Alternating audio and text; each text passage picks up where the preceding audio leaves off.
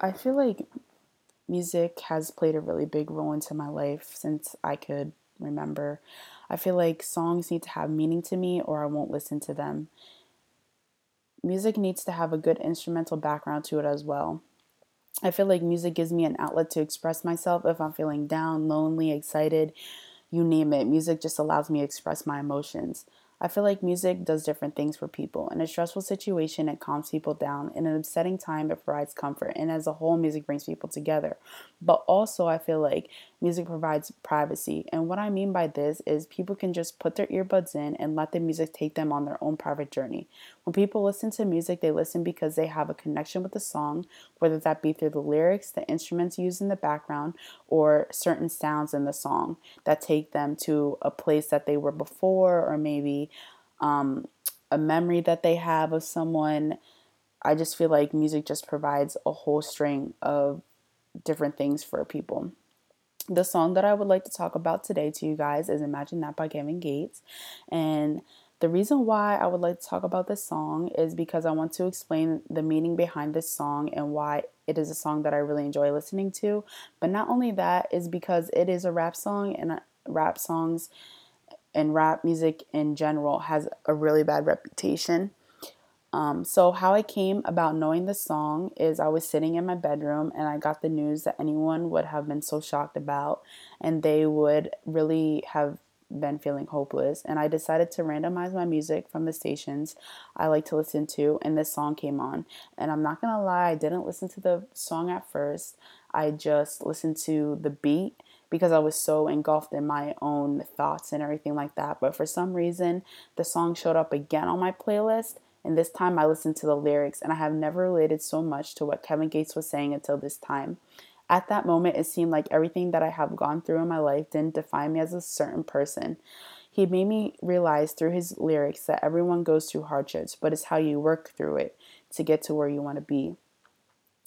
In the Kevin Gates song in the beginning, it starts off for like 2 to 3 seconds without any beat, and the instrumentalist brings in the beat but very faintly. The one thing that is different in the song for Kevin Gates is that he has a female talking in the background in the beginning as well. Another few seconds goes by and it goes quiet, which is another thing that draws me to the song because it gives me time to anticipate what will be up next in the song. After the small pause, an astonishing beat drops. It's something that I wait for every time in the song. At the end of the song, the beat starts getting slower and lower. In rap music, you tend to have a high, fast beat throughout the whole entire song, and then the song ends with the rapper usually speaking in their song. But in Kevin Gates' song, this is not the case.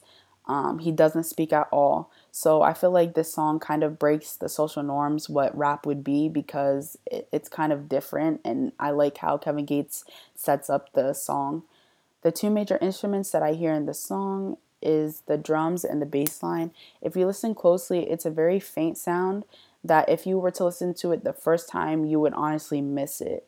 And the other one is the drums, and I feel like the drums are played very, very heavy and it has a kind of thick sound to it. But for any other instruments in the song, I don't think there is any because I feel like Kevin Gates really tries to focus on the lyrics and what he tries to say in his songs. And that's what I really like about Kevin Gates because his lyrics and the words that he uses strikes a certain thing in somebody. So I feel like you don't really need to listen to the background. You just listen to the music and the lyrics, what he tries to say.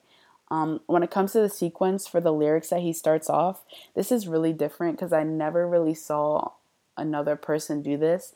But he starts with an intro followed by the chorus and then starts with his first verse. And that's different because a lot of artists that I know start with the intro, then the first verse, and then the chorus. And it seems like in the song, he wants everyone to take the message that he is trying to share with everyone, which is in the chorus. And him starting off with the chorus so early really makes it special. At the end of the song, the beat starts getting lower and slower, like I talked about. And I just feel like it's really different. I really like it about it. It kind of is a soothing sound to it, and I really like that about it.